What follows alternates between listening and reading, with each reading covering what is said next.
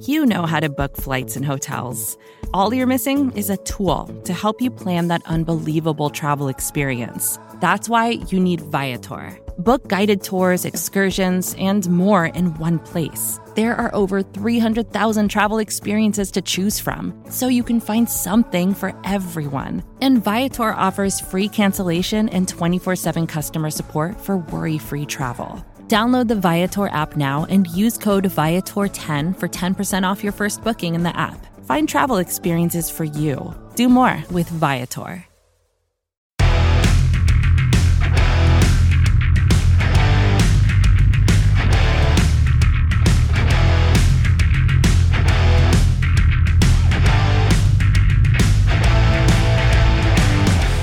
Welcome to the World's Team on the Blogging Boys Network in partnership with SB Nation. My name is Meg Murray, and I am joined, as always, by Paul Stewart. How's it going, Paul?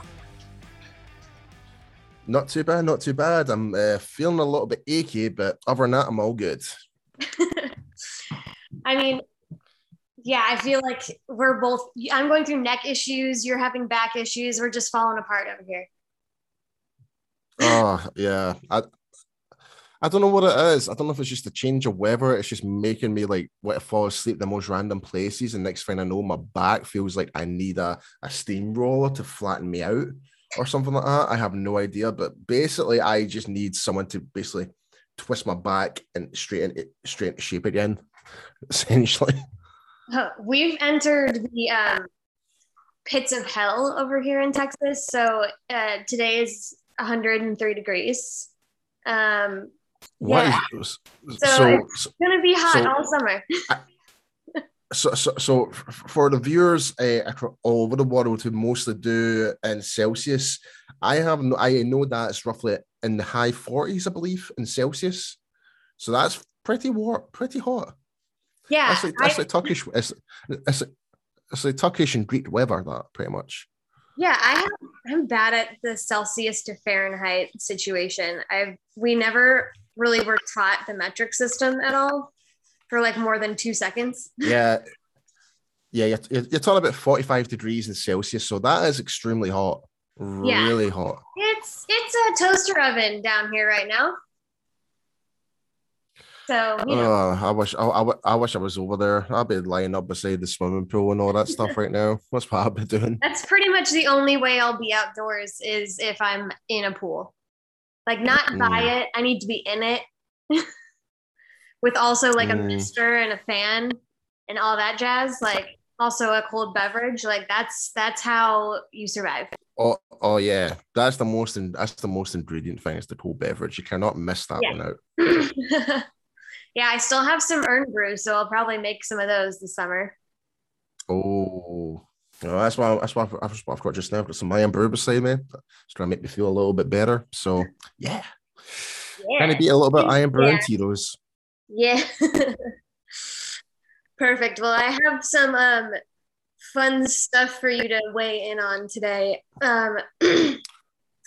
First and foremost. Okay, hit me with it. First and foremost, Jason Garrett is replacing Drew Brees on NBC's NFL pregame show. What do you think about that? Is it just the pregame show? There's not actual commentary or anything like that? I read that it was the SNF pregame show, and then that he may also succeed him in an analyst for Notre Dame games. Oh wow! So he's okay. I mean, it's a good move for him. So obviously, with coaching and stuff like that right now, it's going to be hard for him to try and. It's going to be really hard for him after being let go by the really horrible team in New York, to really get back into coaching. If he was to go back to coaching, he'd probably talk about maybe restart back at college and stuff like that. But obviously, he still wants to be involved within the pros. So what way to do that is by actually doing like. Interviews and being like doing analyst jobs essentially. So I'm happy for him. I'm perfectly happy for him. I mean, he's a really knowledgeable guy. He knows what he is, does know what he's talking about. So, did you ever watch any of his USFL commentary? I did. It was a wee bit weird, but I did kind of get behind it eventually. At first, it was just so weird listening to him like commentating on over the game. And at first I couldn't take him seriously, but until he was actually breaking down plays and stuff like that, I was like, right, okay, right, I can deal with this. It's not as bad. So I mean, it's not I as bad never as people are listened making. to it. So So I'm gonna have to take your word for it that he, was able to do a good job on it. well, put it this way, he wouldn't. I think with the USFL, he wouldn't be offered that job in the first place if that wasn't the case. So, I thought he did all right.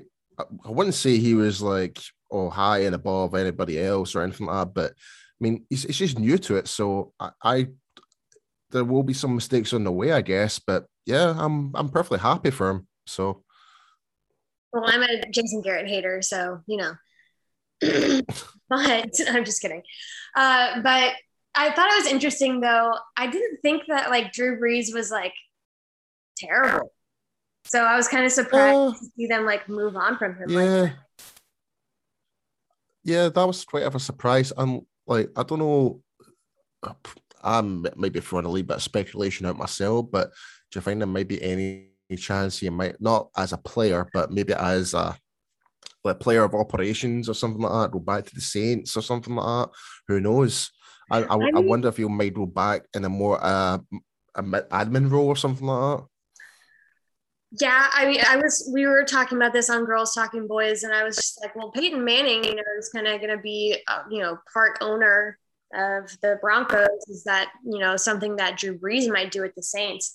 However, everyone loves to toss around anytime like some elite quarterback retires or like doesn't have a job at that second. Everyone likes to plug them into Miami, and I'm like, I think they're okay, guys. Like they like Tua, like everyone had Tom Brady there, and then Drew Brees, and I'm like, guys, let's relax. They might as well throw the kitchen sink at Miami while they're at it. Yeah, I mean they've been in the news for like good reasons lately, so I was just like kind of surprised that everyone's just so gung-ho to like stick any sort of elite quarterback down there. I think, they've been a program that, should have won it all with Dan Marino and all that good stuff. So it's like, I think everyone just wants to see that happen. Not everyone. People. Yeah, I don't really care too much about the Dolphins, but that seems to be the only piece of history I know is that they almost won it. Yeah. That's it.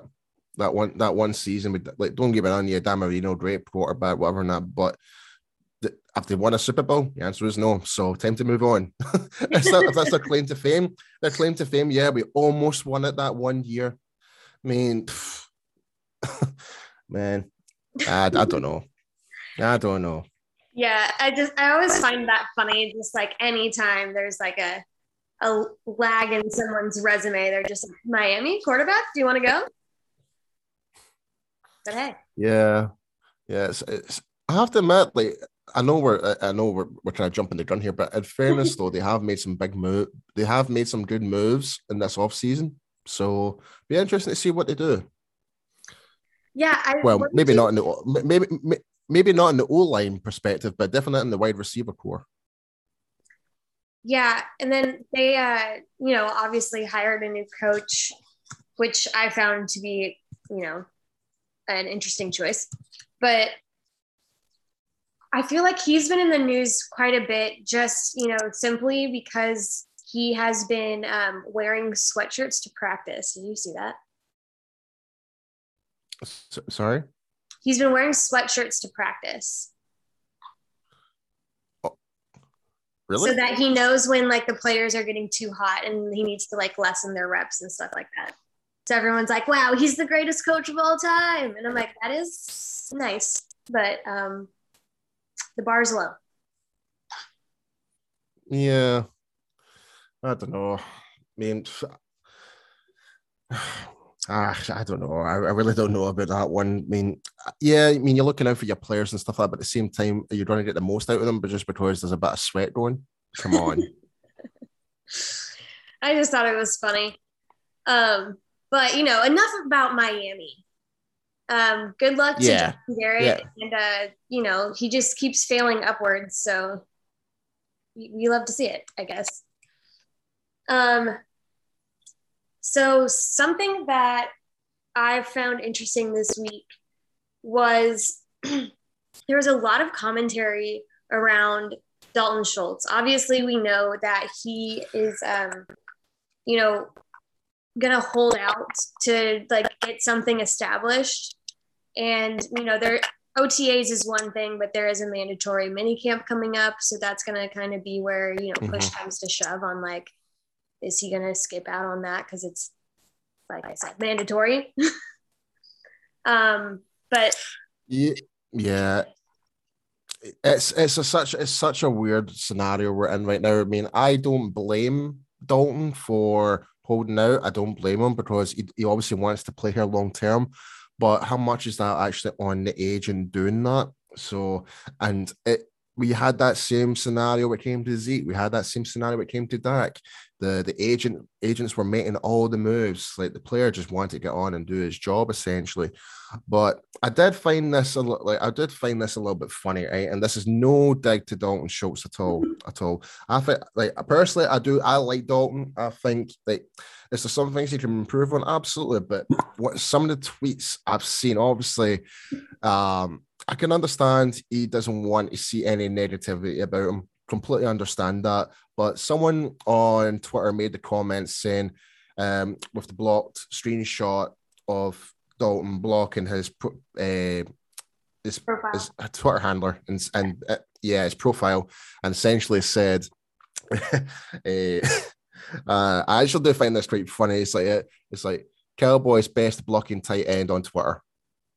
And it's just literally, but I actually thought, you know what, I was actually quite a fart and smoney tweet, but at the same time, I shouldn't actually laugh. But all in all, honestly, if you saw that, you would laugh. Oh yeah, like if he's got any good sense of humor, absolutely. So, but I can understand him. He doesn't want to see all this negativity going into these contract talks. It might affect him going into camp and stuff like that. I completely understand that, but I can understand from the fans' perspective where I can't remember where that graphic was, but essentially how the contracts are. There's two. I think he's ranked 9th right now in terms of his franchise tag overall as top earners for tight ends. And there's some players up there, like, for example, David Njoku, who got that massive contract. And I think that's what they're trying to, excuse me, I think that's what they're trying to base this on, like the agent. And again, I can understand from the agent's point of perspective because Dalton has outperformed Njoku, but it puts him right in the top tier behind Kittle and like your Gronks and stuff like that. Like the really top earners. So is he that type of massive tight end on that salary? We don't know really. Like there's still a lot of question marks. Like this. Sure, I mean, there's still things for Dalton to improve on, absolutely, but he's reliable in terms of the passing. He's always there for that when he needs him, and he is an actual red zone threat. So, what more can you want? You can argue about his run blocking. That's fair enough because it is a fundamental part of that. But if that's one thing he knows he needs to work on, is probably his blocking. So, we might see a complete different change this season. We'll be like, oh, you know what? Dalton's actually really improved. You know what? Let's give him that money. So I mean, I'm going to base this again, like what I said about the whole draft picks, the free agents, everything. I'm going to take everything with a pinch of salt till game 1, and you're going to like. If I can see an improvement in Dalton, great. I'll be happy. I'll clap my hands and say, you know what? Okay, I see what you're doing now. That was a good run block. Great, whatever. You can see that development, that like he's upped his game. So if that's the case, then great. I would not be mad at that. But again, I can still understand from the rest of Cowboys Nation, is it too much, especially after we've been criticizing Stephen Jones with the whole salary cap, etc. Like, so it's a lot of question marks going around about us. What do you think? Yeah, I mean, I think the biggest sentiment I've seen from Cowboys Nation has been, you know, that, oh, it's only been 1 year, just get rid of him, whatever, which I completely disagree with. I understand that it's been 1 year of him, having success. Absolutely. But I mean, it's like he's obviously he's very obviously Dak's kind of safety blanket on the offense. Yeah, and that's always a good thing. Always. Yeah. And, that it kind of reminds me of, and this is, I mean, it's early to say this, but, Tony Romo and Witten, that was like every time you hit Witt, it was like old faithful. It was like he's always going to be there when you need him. And it feels like Dak has that same familiarity with him. So, yeah, I can see that.